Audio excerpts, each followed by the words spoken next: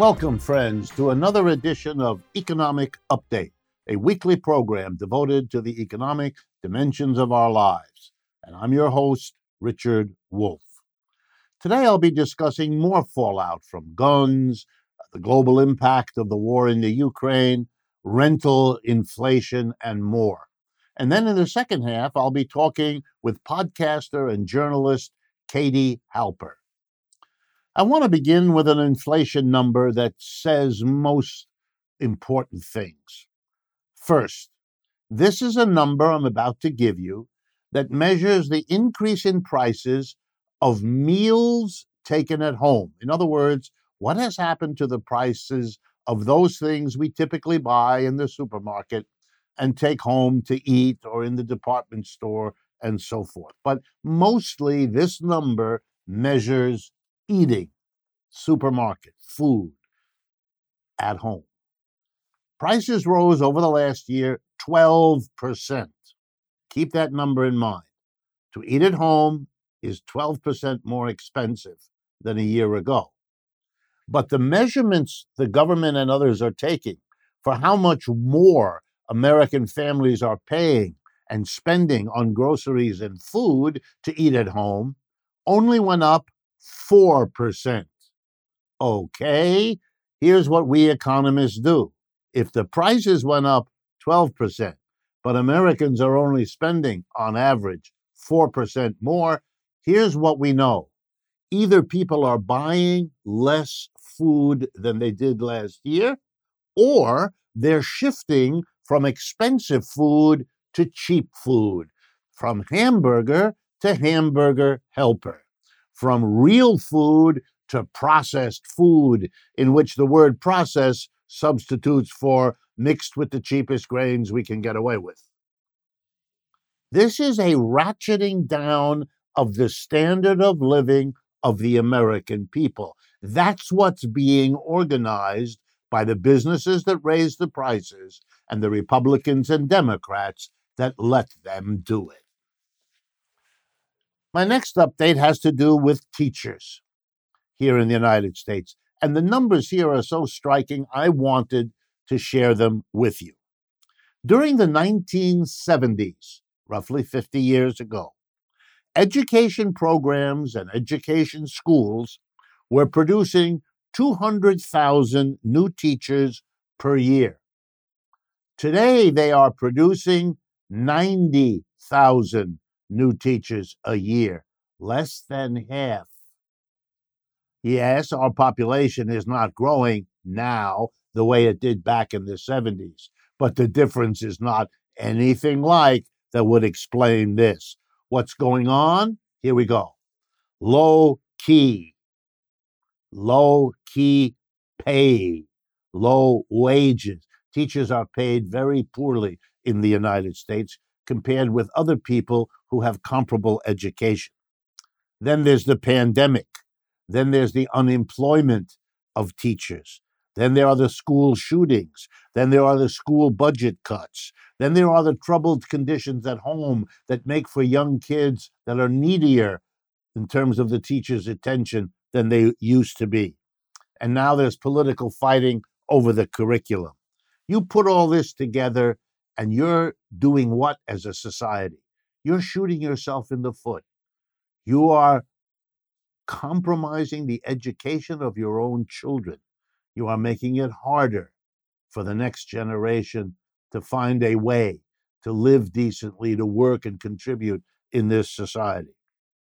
Biden and the Democrats sit by while the Republicans misunderstand what's going on and propose their usual solution for everything, which is private schools, as if that would make any difference at all. It's a tragedy, and it should not go unnoticed. Then I wanted to talk to you briefly about another aspect of the gun situation you might not have thought about.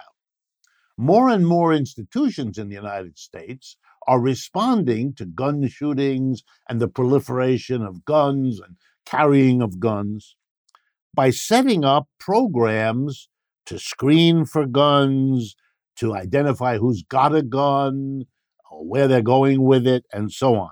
I'm going to give you the names of some of the places that have hired gun protection companies. It's a whole new industry. Here we go. North Carolina's Charlotte-Mecklenburg school system, the entire University of Wisconsin, Camden Yards Sports Arena in Baltimore, Toronto's Pearson International Airport, Port of Tampa Cruise Ship Terminal, Oxford High School in Michigan, and many others. Here are the names of some of the companies that will keep an eye and help protect you against the guns. Zero Eyes is one of them. Liberty Defense is another. Evolve. Now, guess what? These companies are going to have an incentive for there to be and stay guns in our culture because their entire product is protecting people against it. So the capitalist profit motive leads the gun producers to market guns directly and through the NRA like it's going out of style. And that has provoked a whole new industry to protect others from the guns that some of us are carrying. I mean, it is becoming crazy. And profit is driving both. And both the gun makers and the protectors against guns need to have the guns around if they're going to keep making the money. Very dangerous, peculiar how capitalism works with guns, isn't it? I now want to report to you about a report issued by the United Nations, dated June 8th, 2022. It's called Global Impact of War in Ukraine. And it speaks of what it calls, quote, the extreme suffering of billions, that's with a B, billions of people. Here are some of the highlights of that report. 60% of workers in the world have lower real incomes today than they did before the pandemic. In other words, they have less income with which to try to cope with the fallout of the war in Ukraine that I'm going to talk about. 60% of the poorest countries in the world are now in debt distress. That is, they cannot raise the money they must raise to pay off the debts that when they borrowed money to get through the crash of 2020 or to cope with COVID. Developing countries lack a total of $1.2 trillion per year to protect their people. 180 million are in a food crisis, which means they risk dying from lack of food. The FAO, that's the Food and Agriculture Organization of the UN, food prices rose long before Russia invaded Ukraine, and they are now at their highest level ever. It's impossible for more and more people to pay for food and fuel, let alone everything else. Why is this important? Well, for the following reason. The Russian invasion of Ukraine is part of the story, no question. The sanctions imposed by the United States and the rest of Western Europe and so on against the Russians, then the counter sanctions imposed by the Russians, have at least as much responsibility for price and fuel price increases, for food and fuel price increases, as the war itself. But now here's the reality. A much larger number of people are being hurt in fundamental ways by this war and the sanctions imposed as a consequence of the war. Way bigger stakes than were at the beginning of the war. We know that the people on the ground in the Ukraine have suffered terribly, as people in the middle of a war always do. But we now see the rest of the world becoming collateral damage in a massive way. And by the way, particularly for those of us in the United States and Western Europe, let me make clear how most of the rest of the world sees this war. This is a fight among Europeans, and they don't seem to care that the resulting rise in prices of food and fuel is killing large numbers of non-Europeans. They don't care about the outcome in Europe if it costs them this amount of mass suffering. And the people involved, Ukrainian leadership, Russian leadership, US, Western European, they better think about this, or else the costs in long-term political, economic hostility from the majority of the people in the world will be an enormous price to pay for this fight in the eastern Ukraine. The last economic update I have time for today has to do with yet another aspect of the inflation. Median rents here in New York City, where this program is produced, crossed a milestone in May of 2022. Median rental hit $4,000 per month. By median, I mean 50% of apartments pay more than that, 50% pay less. That's what median means. Let me give you an idea of what a side effect of this explosion in rentals, way higher. It's, by the way, from a year ago, 25.2% rent increase. 25% rent increase of the median rent in New York City over the last year. In May of 2021, there were 19,000 apartments listed for rent. In May of this year, 2022, 5,700 apartments for rent. That's a collapse. 3/4 of the apartments for rent are gone and haven't been replaced by anything. Realtors use a number, which I want to share with you now. It's called the 40 times rule. Here's how it works. You take the median rental and you multiply it by per month. So in this case, $4,000. And you multiply it by 40, because that tells you how much the household has to earn in income per year to afford a $4,000 a month apartment. So it's a measure of apartment affordability.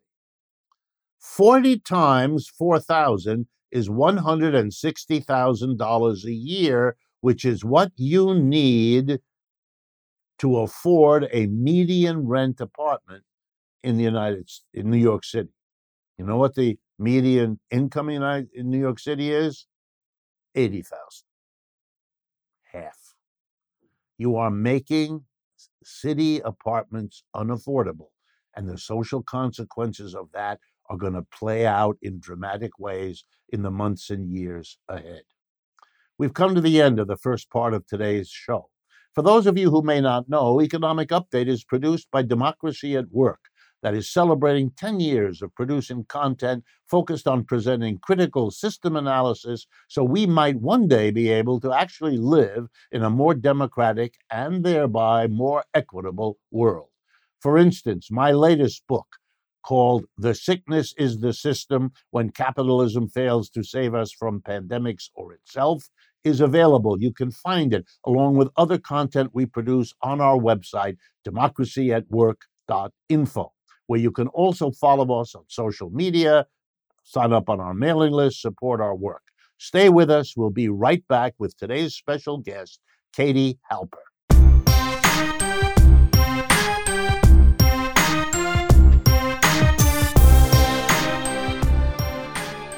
Welcome back, friends, to the second half of today's Economic Update. I am very pleased, I'm honored to have with us today and to welcome to the microphones and cameras Katie Halper, someone that I've worked with on occasion and that I thought would be a very interesting guest for you all to see and hear. She's a writer, a podcast host, a videographer, and more. She hosts The Katie Halper Show and co-hosts the Rolling Stone podcast, Useful Idiots, with Matt Taibbi. She has published in New York Magazine, The Guardian, Rolling Stone, Fair, Comedy Central, The Nation Magazine, and more. She's appeared on MSNBC and Fox News and co-produced films with Tim Robbins and Estella Bravo, as well as working with Naomi Klein and Avi Lewis on their well-known film, The Take. She will be releasing her own award-winning film, Commie Camp, a documentary about Camp Kinderland, this summer. So first of all, Katie, welcome. Thanks so much for having me. My pleasure. All right, I want to pick your brain. I want to find out, and I want our audience to hear how someone who works literally every day with the news, with watching what's going on, how it feels to you, how it makes sense, what you think is going on. So let me begin by saying what I'm sure you know, that in the United States, many people feel that we are now going into or have already been in a kind of crisis that could even end or make implode the system we live in, and that some civil war might be building up. Certainly people have said it. What's your feeling as you look at your country, our country here? What is your sense of where we are? Well, I think that a civil war is possible. I don't know how likely it is, but I feel like even with the status quo, we have a form of like cold civil war where we have people who should be united, divided, being pitted against each other, people who share economic interests.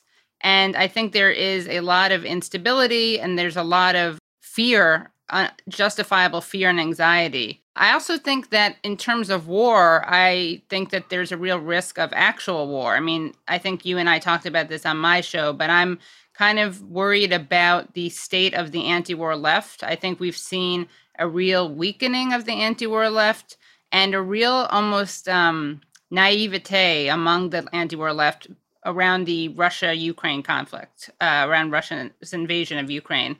That is worrisome because I think that people are being duped by propaganda, even people who weren't duped by propaganda when it came to Iraq or even Afghanistan. I think that they're being duped now. So that's worrisome. Yeah.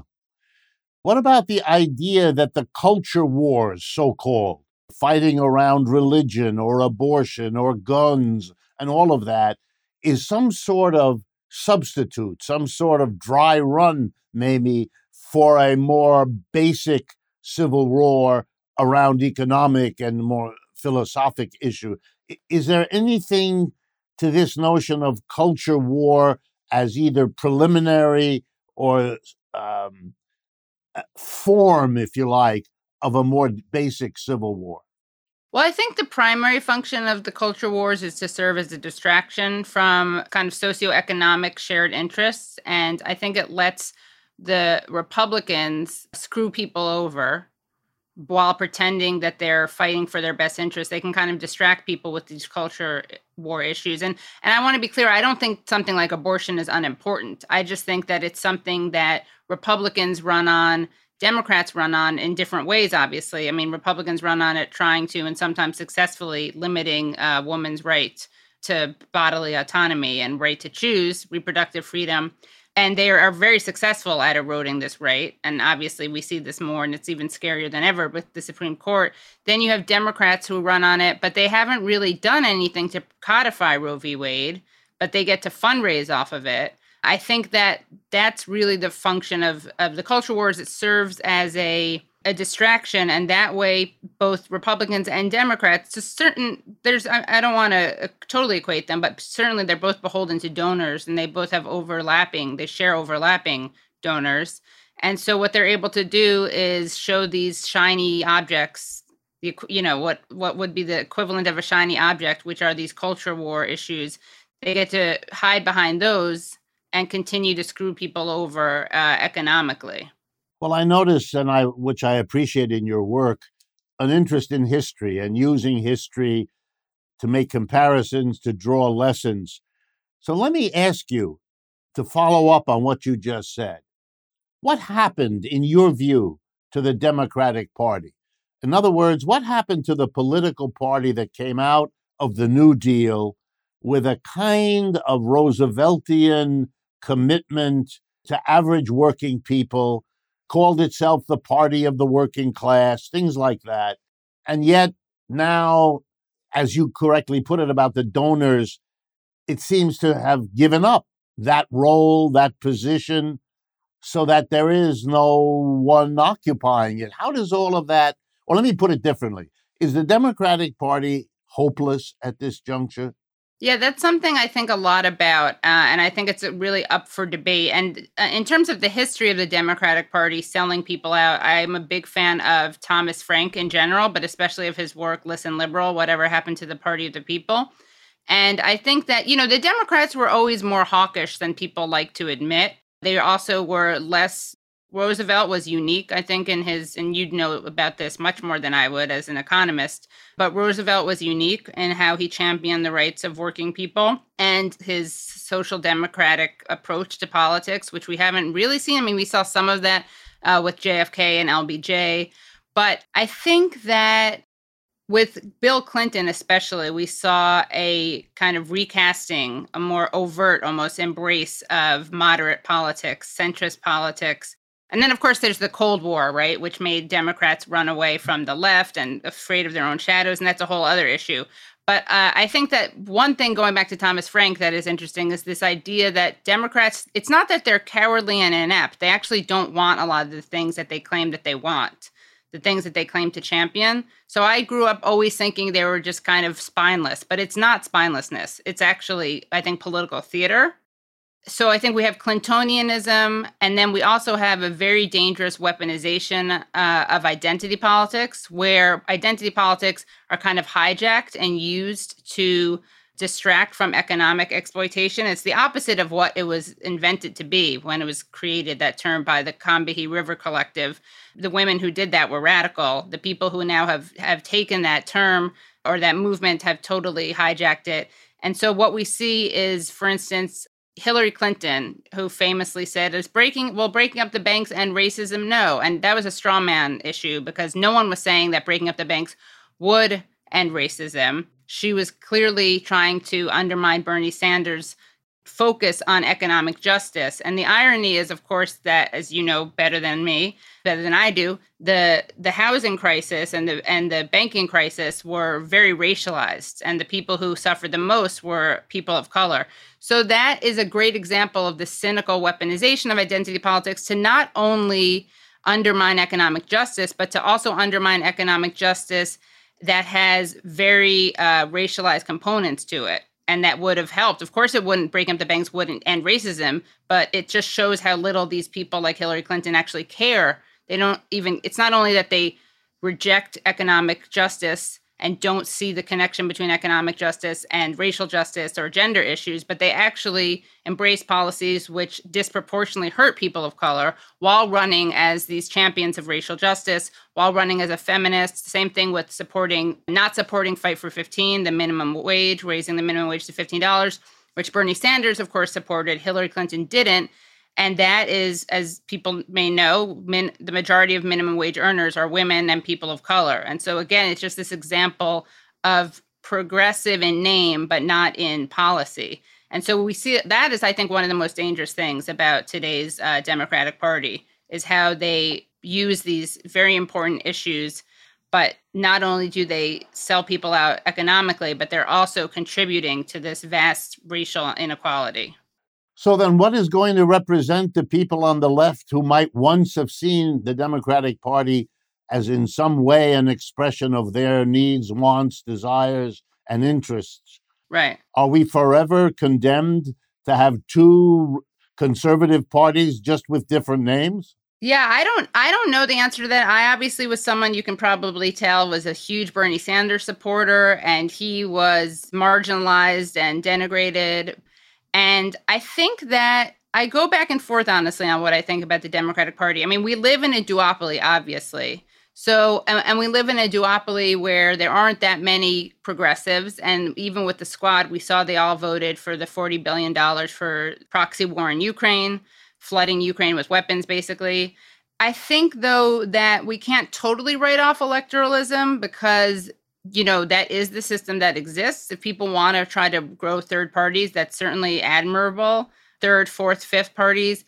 But I do also think, especially on a local level, you have DSA candidates, so candidates endorsed by the Democratic Socialists of America, ranging from AOC to Kristen Gonzalez, who's running now in Queens, and Jabari Brisport, Julia Salazar. And these people undoubtedly make concrete differences in people's material conditions. So while I understand people's frustration with not only the Democrats, but with the squad, I still think that what we have to be doing is building a social movement that makes it impossible for the squad not to do the right thing, because no one's going to do the right thing on their own. Like, it's probably apocryphal, but it's still very useful, that FDR quote where he told A. Philip Randolph, "These sound great. All these things you're saying about civil rights, the civil rights movement, now sound great. Now go ahead and make me do it." And so the left does, to some extent, I mean, not to some extent, to a large extent, we have to go out and make these politicians do the right thing. We have to force their hand. They need us to force their hand, because they can't even if they like certain things, they have to show that there's popular will demanding it. You know, I was struck in response to my own question that on June 12th, Sunday, June 12th, there was an election in France which surprised an awful lot of people, because several political parties on the far left got together, unified, and ran a political campaign and basically got the same votes as the sitting president, Mr. Macron. He's in a very, very bad and weakening position by the hour, but it is not because of the right. It's because of the left that this situation is coming to a head. And I think it portends all kinds of things that are going to happen in this country, too. All right, in the little bit of time we have left, how do you account for the growth of the right wing? Why are right-wing politicians, policies, why are we watching this spectacle of the January 6th committee? What happened to make the right wing as strong as it appears to be? Well, they say that Republicans fear their base and Democrats disdain their base, and I think that's true. So I think that's a big part of it. I think that also something we can't lose sight of is how funded the right wing is. So, the Tea Party was funded by ALEC. These are basically AstroTurf movements. They pretend to be organic grassroots movements, which doesn't mean that there aren't regular people who just join them, but they're very funded and coordinated by extremely wealthy institutions, the Koch brothers, for instance. There's also a lot of discipline on the right wing, I think, and there really isn't any equivalent of the Tea Party on the left. The left equivalent of a Tea Party would be an actually unapologetically fearless populist movement, and actually populist, as opposed to the right-wing populism, which is not populism, it's pseudo-populism. But they are well-funded, they're a well-oiled machine. They have a lot of message discipline, and they fear their base. I think those are some of the reasons why. And they're unapologetic. I think that's probably the biggest thing. People get a sense when people are kind of hedging and when they're being hypocritical. And the Republicans are hypocrites, but they're open hypocrites. Democrats pretend not to be hypocrites, and that's in some ways more hypocritical than the other one. Good point. All right, I wish we had more time, Katie, but we have run out of time. Thank you very much for sharing this with us. Gives us a lot to chew on. And to my audience, as usual, I look forward to speaking with you again next week.